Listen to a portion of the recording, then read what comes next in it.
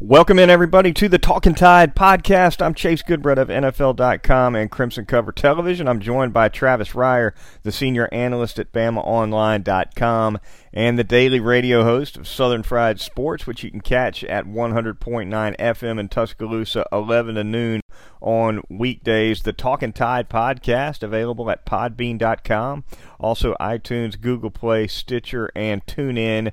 And you can follow us via Twitter at Talkin_Tide. That's TALKIN, no G, _ TIDE. And we'll keep you abreast as we continue with these twice-weekly podcasts throughout the Alabama football season. And Travis, we enter this one recapping Alabama's 59-31 home victory over the Ole Miss Rebels in a record-breaking day for Devontae Smith. Got to start with the junior wide receiver. Travis ends up 11, 274, and 5 for his stat line. School record in single-game yardage and touchdowns as well. It was Smith's day. Yeah, known now for something else other than 2nd and 26 from a couple of years ago, I guess you could safely say, about Devontae Smith.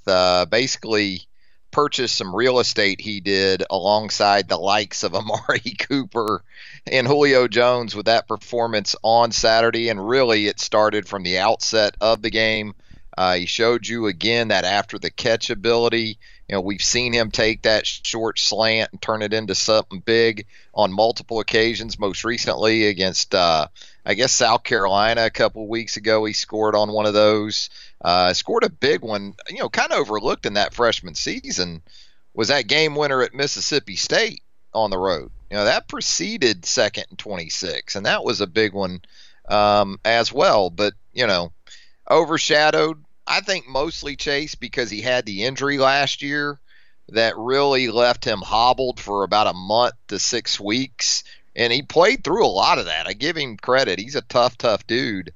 But he just wasn't himself for about half of the regular season last year. Meanwhile, Judy certainly put up the big numbers. Henry Ruggs doing some of that as well. And then you had the emergence of Jalen Waddle last year. So kind of pushed Devontae Smith into the background a little bit as that season wore on. But we're seeing here in the last couple of 3 weeks especially that he is every much the deadly threat on the outside that the other guys in that rotation are, if not more. He showed some things, I think, athletically that he hadn't necessarily shown a lot of in the past. Devontae Smith, you know, the label on him as a receiver is pretty much a straight shot speed burner. But on a couple of his touchdowns, we saw Jerry Jeudy-like body control, right, along the sideline, staying in bounds. It's not an easy thing to do for guys like Smith sometimes, to gear down and contort the body and play the ball in the air and stay in bounds and do some of the things he did to stick the ball in the end zone on a couple of those plays. Yeah, I think the last one it was there at the goal line. He went up and got the football. He did it a couple times, actually. He can high point the ball. There's no doubt about that. And his body type, I think, Chase, is deceiving.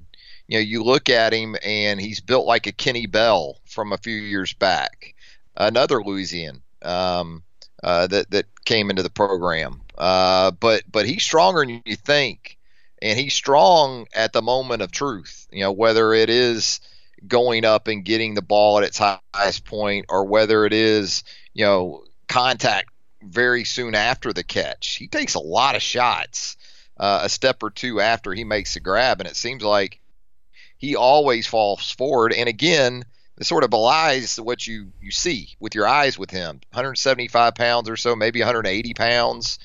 Spindly, I guess, is one way that you could describe him. But he's more physical than his measurables would lend you to believe. Quarterback Tua Tagovailoa, another monster game, 400-plus yards, half a dozen touchdowns, just crazy numbers again for him. Of note, he played pretty deep into the fourth quarter, and certainly deeper than we ever see him when Alabama's got things under control on the scoreboard. Travis, what did you make of Nick Saban's decision to leave Tua Tagovailoa into the game deep into the second half? Interesting. I would say that, but I think some of the comments that Nick made after the game may have provided some insight into that thinking in the fourth quarter when he talked about that continued inability to gain total control of the football game. And I know at one point it was 52-17. So you feel like at that point you're up 35, you should be okay. But coaches are different cats, and what they sort of perceive things to be, the feel of the game to them, compared to what it is for the rest of us, that doesn't always match up. So I guess I was a little bit surprised, Chase, but it did end up being a 59-31 game. Again, I don't think Alabama was ever in peril there in the fourth quarter, but it also never had the feel of a game in which Alabama was completely dominant, which is what he likes to sense, I think, a lot of times, Chase, before he starts making those wholesale changes. And if you noticed on defense, you really didn't see that until late in the game, in the fourth quarter, because again, I don't think right now he looks at that side of the ball and thinks, you know what, we can go to our 2s and 3s, as we've seen. They've tried that. They tried it at South Carolina. They tried it again to an extent on Saturday. What happened? Ole Miss goes down the field, scores a meaningless touchdown at the end, but stuff like that, as you know, it speaks to how you finish games, and coaches are big on that. They want to finish with authority, and I think that is the big issue, the big question with this team, especially on defense, Chase, and I know we'll get into that in a minute, but when it comes down to it, whether it's running the football to run clock and kill the clock, or it comes down to getting the stop you have to get in a championship caliber game from your defense, is this team going to be able to do those things? I had those same questions coming out of South Carolina, Chase. I got the same questions coming out of Ole Miss. What about you in terms of Tua being out there well into the fourth quarter? It surprised me as well, just because we'd not seen it before in a game that Alabama had that well in hand. Notwithstanding, Ole Miss was certainly able to move the football really all day long. I know they did some late scoring, ended up covering the spread. We'll touch on that a little bit later in the podcast as well. But when Nick Saban commented on game control, like you were talking about, I think in the same breath he brought up the extra plays on defense that Alabama had to play. 20 extra plays, I think he noted, and how that can accumulate over the course of the season and maybe be a rough ride for an Alabama defense that's already incurred some significant season-ending injuries. So something there to be said as well. He stopped short of saying, well, I wish we weren't so explosive on offense, but you do get the feeling that Nick Saban would almost rather score with a 6-minute drive than a 30-second drive. Well, if you don't want to score fast, that's another argument for getting Tua out of the game. Because if 13's in the game, there is a chance that you're going to score maybe quicker than you would like, especially if he still has those wide receivers in there with him. But, I did think, you hear this narrative and you think, well, gosh, they just can't run the football. Well, I thought they ran the football pretty well on Saturday, Chase. Now, again, not the explosive runs. We've kind of been keeping track with this throughout the season. Between Najee Harris, Brian Robinson, still don't have a run between those two of more than 20 yards to this point in the season. But what they did do on Saturday, the two of them, they combined to average about 6.9 per carry. Najee was up around 8. Brian Robinson was at 6. They both had 3 runs of 10 yards or more, so they had 6 together, chunk runs, as they're called, 10 yards or more runs. So, I continued to see some encouraging signs from the run game, especially when you talk about the return of Deontay Brown at that guard position. I thought Evan Neal, Landon Dickerson, who they love to pull and to get out in front of powers and, a variety of different things they do in the run game and in pass protection and in the quick passing game. I thought there was continued signs of some improvement there. It's just that their top 2 backs for the second time in 2 SEC games to this point of the season combined to get fewer than 20 carries in a game. I mean, Robinson and Harris had 19 combined carries on Saturday. I thought Robinson looked better than he has all year. Went 10 for 60 in this game, and I don't know. I felt like I saw a little more patience from him, maybe a little bit more balance. I'm not sure. He was harder to bring down in this football game than he seemed to be in any other contest this season coming in. So definitely, and it comes just a week, as we recall, after Najee Harris pretty much ran the show for most of the way against Southern Miss. Brian Robinson looked pretty sharp, and the offensive line looked good as well. We did see Deontay Brown get into the game late, but I saw some signs, I think, Travis, of the offensive line gelling without Deontay Brown, and that's what you want to see. What you don't want to see is struggles where everybody's waiting around for this guy who hadn't played since last November to show up and save the day. That's not what I saw. I saw improvement before he even crossed the sideline. And here's what helps too during the practice week is those other guys knowing that Deontay Brown is eligible. Not that Evan Neal or Landon Dickerson or Emil Ekiyor or the other interior linemen in that mix, necessarily need it, but it doesn't hurt, right? When you've got a guy that started 5 games last year at guard, who is eligible now and ready to go. So that helps take things up another notch, perhaps, on the practice field. And, we did. I mean, Nick Saban said as the week wore on last week that, it was likely we would see Deontay Brown rotate in there, and that's exactly what happened. But I'm with you. I thought even before Deontay Brown jumped in there, you continued to see some positive things from that interior trio. On the defensive side of the football in this game, Travis, of course, as we noted, Ole Miss ringing up a lot of points, more than anybody else has this season on Alabama. Some of it against the one, some of it not. But John Reese Plumlee, boy, he gave Alabama some fits with those keepers, and that's something. And look, I thought he was okay as a passer. I thought he was high on some throws. I thought he was late on a couple of throws. That's unquestionably the area of his game that Rich Rod needs to develop the most. But as a running threat, he was most impressive. He was. And, whether it was going to be, and there was question throughout the practice week, is it going to be Matt Corral? Is it going to be John Rice Plumlee? Regardless, the quarterback runs. Grant Tisdale it was in that mix as well. We saw him late in the game. He actually led a Ole Miss touchdown drive there in the final seconds. The quarterback runs were going to be in play because that's Rich Rod's offense. I mean, go back to Pat White and Steve Slayton at West Virginia. Remember that duo that he had up there in Morgantown? They were pretty prolific together in that quarterback running back 1-2 punch. And so you can't just sort of dismiss what we saw Saturday as well. That uncertainty about which guy was going to get the ball, that could be problematic in terms of preparation. I don't buy into that as much because, again, whether it was Corral or whether it was Plumlee, there were going to be quarterback runs. I think what that offense can do and what you see a continuation of, Chase, is put inexperienced inside linebackers in a tough spot. Whether it's the eye candy with motioning to empty and then running quarterback draw, getting those guys sort of looking at different formations and motions, and then really running simple football plays.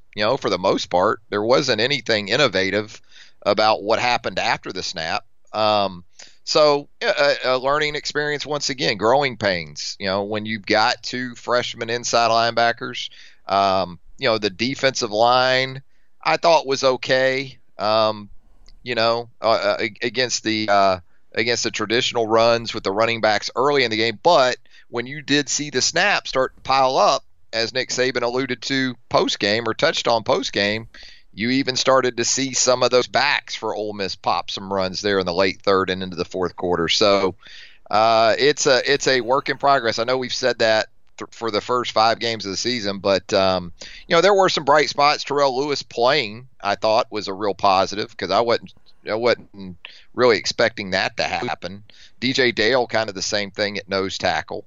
Anthony Jennings had a tackle for loss. There were some positives. But yeah, when you got a true freshman quarterback doing something Johnny Manziel didn't do, Tim Tebow didn't do, Cam Newton didn't do, Dak Prescott didn't do, that's run for 100 yards against an Alabama defense, it kind of tells you where you're at.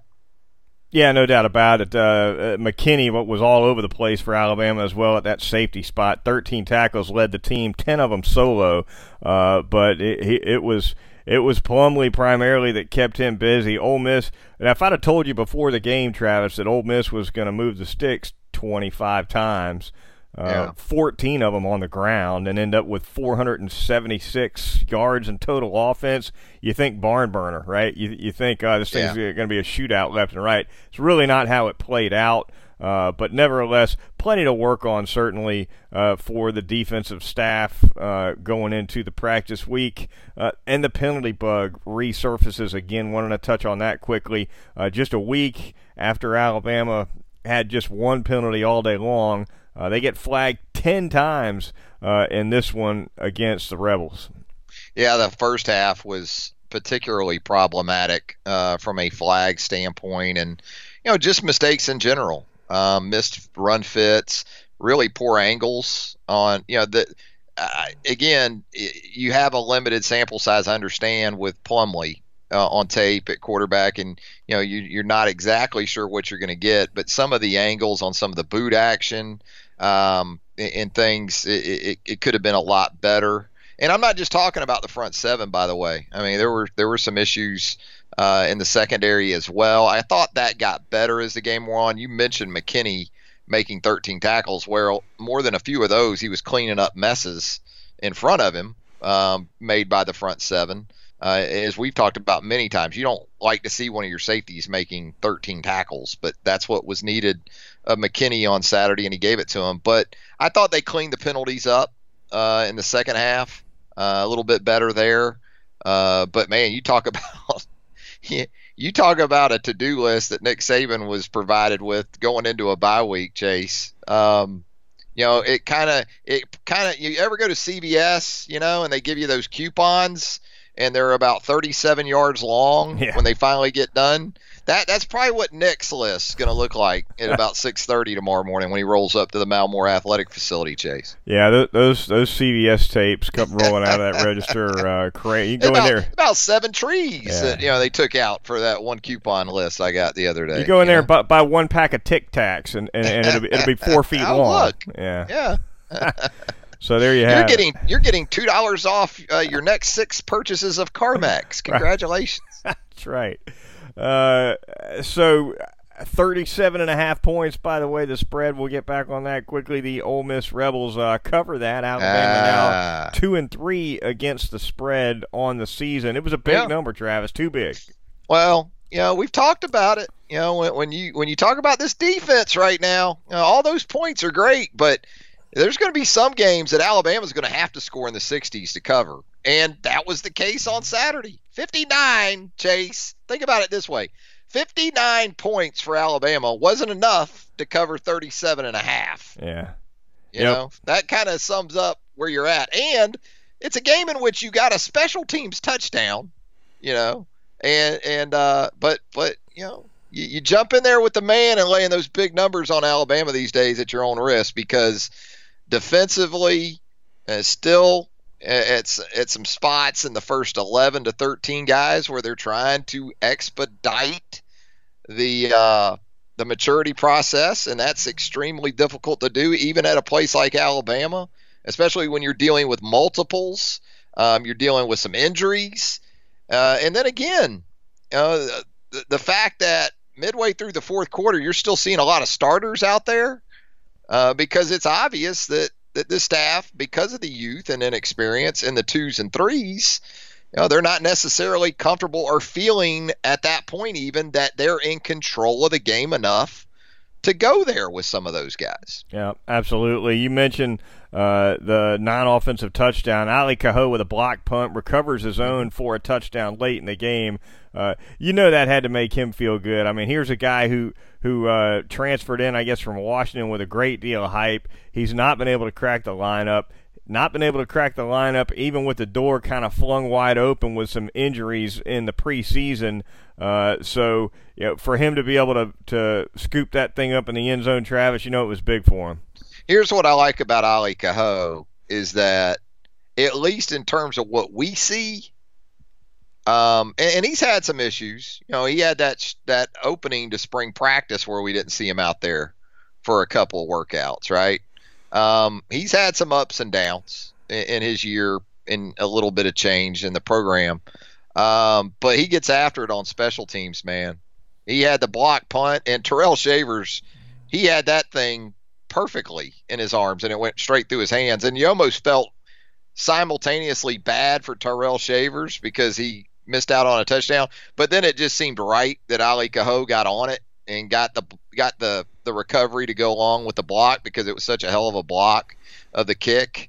But Ali Cahoe is a star special teams guy. He is.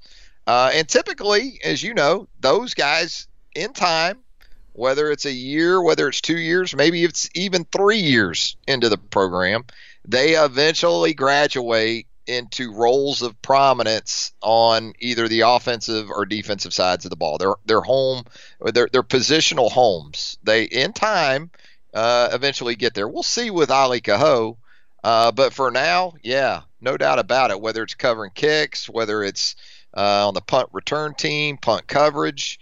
He had a big fumble recovery against Mississippi State, I think it was, last year too. He's made a big impact in the kicking game.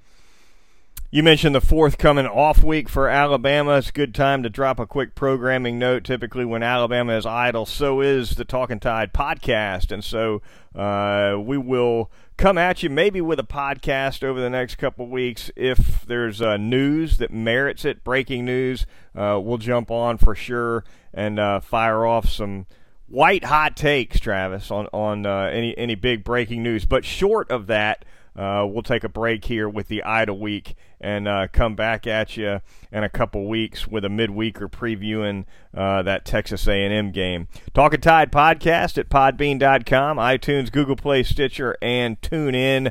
We're going to take a quick time out here to thank a couple of sponsors of the show, starting with North River Dental Associates and Dr. Jack Smalling. And I was just there on Friday for a routine cleaning, Travis. Put them on the clock, 35 minutes for you, in and out. That's all it took. And I didn't even make it to the waiting room to read that first paragraph in the magazine, because that's as far as you usually get. But no, as soon as I walked up to the desk, they said, "Now we're ready for you right now." So I made that right turn into the dental office instead of that left turn into the lobby. Didn't even have to wait at all. They got me in and out of there super fast. Did a fantastic job. For all of your dental needs, your family dental needs, make sure you go to Dr. Jack. He's over there in Fairfax Park. It's 1100 Fairfax Park, right off of McFarland Boulevard in North Fort, right there in that office park with West Alabama Pediatrics, Tuscaloosa Eye Care. Dr. Jack is right in there as well. Make an appointment at northriverdentist.com, or you can call him at 752-3506 for all of your dental needs: pediatric dentistry, laser dentistry, teeth whitening services, dentures, dental implants. They can do it all at North River Dental Associates. Also want to thank our newest sponsor, Session Cocktails and Spirits at 2221 University Boulevard in downtown Tuscaloosa. Tuscaloosa's newest cocktail bar, a smoke-free environment featuring pre-prohibition and modern classic cocktails made by a team of the most talented bartenders in all of Tuscaloosa. Now, it's right down there downtown between the Children Hands-On Museum and Rock and Roll Sushi. That's where you'll find Session Cocktails and Spirits. And they've got a Capri, by the way, the top drink on the menu. I was in there the other day and had one. And they're making a donation to the Metro Animal Shelter with every single one of those that's bought. Hunter Wiggins, the owner over there at Sessions, a big dog guy, as am I, as is Travis. and he's making a difference over at Metro Animal Shelter, and they need a difference over there. If you've ever been, go in there and try one of those Capris. It's an $8 drink made with that Tito's handmade vodka, some grapefruit in there for you. It's outstanding, and they'll make a donation to the Metro Animal Shelter. Session Cocktails and Spirits, 2221 University Boulevard. I'm going to tell you about Brick and Spoon right there in downtown Tuscaloosa as well. And we've talked a lot about all the great breakfast options, and why not? They're outstanding. There's no doubt about it. The three cheese omelet, the French toast, you can get that with the strawberries, the fresh blueberries on top there. So breakfast, many, many times we've told you, top 10 breakfast in all of the United States, according to travelandleisure.com. But what about lunch? Well, the burger options there at Brick and Spoon in downtown Tuscaloosa are great as well. You've got the Brick and Spoon cheeseburger. Now, on that one, you've got a homemade patty with your choice of cheese. You can get Gouda, Pepper Jack, Monterey Jack, or cheddar. Comes with a house aioli, and they've got burger additions you can throw on those babies as well. You can get a fried egg put on there. You can get bacon on any burger, grilled onions, jalapeno, avocado, grilled mushrooms. You can essentially customize these burgers any way you want. But foundation-wise, some great, great options. The Southwest burger we've told you about before. That's a homemade patty with chorizo, jalapeno, avocado, pepper jack, cheese, and sriracha aioli. Yeah, you're going to love that. Get the French fries, too. Throw on, get the Parmesan truffle while you're at it. Go ahead and do that the next time you're at Brick and Spoon, downtown Tuscaloosa at Timerson Square. Also want to tell you about Heat Pizza Bar downtown Tuscaloosa as well. Great, great pizza at Heat Pizza Bar. Sundays are a great day to hang out there at Heat because they've got the NFL ticket. They've got Red Zone going on some of those televisions for you as well.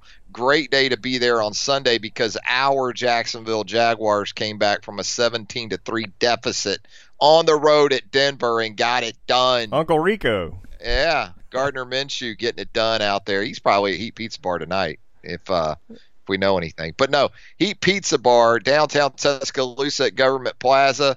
Told you many times before, nightly specials. Now, this is a Sunday, but Monday, get in there. They're going to have the half-price bottles of wine with $6 cheese pizzas beginning at 6 o'clock.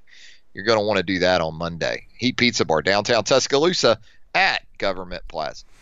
Talking Tide podcast at podbean.com. Moving on with a quick look around the SEC before we close things out. And Texas A&M, Arkansas of note, Travis, for sure. A&M sneaks by the Hogs 31-27. Any other game of note, as we mentioned last week, it was a light schedule in the SEC to say the least. Auburn just runs away with it against Mississippi State, 56-23. Now you look at these two games.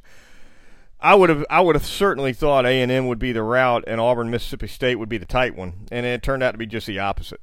Yeah, I was if you're Jimbo Fisher, although you got $75 million guaranteed, I don't think Jimbo's too worried about much just yet at A&M, but that would have been catastrophic in terms of adjectives to use to describe a loss to, again, an Arkansas team we've talked about.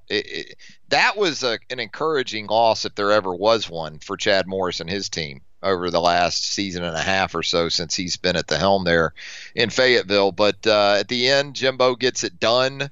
Texas A&M gets it done. So it looks like the ticket man won't take too much of a beating for that game in College Station in a couple of Saturdays when the Crimson Tide makes its way out there on October the 12th. But, Mississippi State and Auburn was a bit of a surprise, although the last time State went down there, they got bombed pretty good in 2017. Still, I'm with you. I thought that was going to be a much more competitive game. Quarterback situations around the league continue to be a big storyline, Mississippi State among them.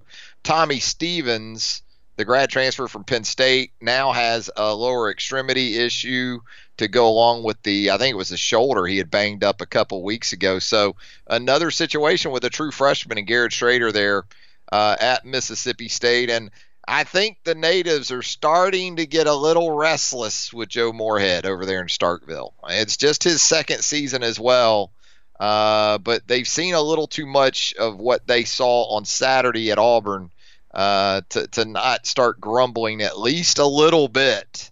And so now a situation, too, with a true freshman quarterback, it looks like for the foreseeable future at Mississippi State as well, Chase. Are you buying the Auburn hype at 5-0 on the season, a season opening win over Oregon that's certainly driving some of the respect that AU is getting nationwide? Is it a 5-0, Travis, that you're ready to get behind, or are you still a little bit wait and see with this team? I'm probably the latter. Yeah, the good thing about Auburn, if you want to be patient about jumping on, is that there's plenty of tests coming up, including this Saturday at Florida. This next week, you're going to have game day there once again, in a game involving Auburn. So that'll be interesting. But I'm still a little bit wait and see. I probably liked more about what I saw from Auburn Saturday night than I did even in wins on the road at Texas A&M and in that season opener in Arlington against Oregon, because it looked like Bo Nix really took another step, and that passing game for Auburn also seemed to take a big step. The offense in general, it was 29-0 Saturday night with 9 minutes left in the first quarter. You get Anthony Schwartz healthy, you get Seth Williams healthy. Maybe that offensive line plays up to its experience level as we continue to move forward. But the challenges are still great for Auburn. There's no doubt about it. I mean, you've got Florida on the road. You've still got LSU, Georgia, and Alabama, obviously, in November. So, yeah, we don't have to be in a rush with Auburn. But right now, just on the wins that team has, they're as impressive as any team in the league, if not the most impressive pair of big wins that they have. Although A&M tried to make that look not as stellar of a win in that performance against Arkansas on Saturday. Yeah, the run so far for AU: Oregon, Tulane, Kent State, Texas A&M, and most recently Mississippi State. That's going to do it for this edition of the Talkin' Tide podcast. Once again, we're going to take a week off right along with the Alabama football team. Be back at you to preview that Alabama-Texas A&M game coming up in a couple of weeks. If there's a big piece of breaking news, we'll probably jump on for something in the interim. But short of that, we will reconvene once again ahead of that Alabama A&M game. For Travis Reier of BamaOnline.com and Southern Fried Sports Radio, I'm Chase Goodbread of NFL.com and Crimson Cover Television. We'll talk to you next time right here on Talkin' Tide.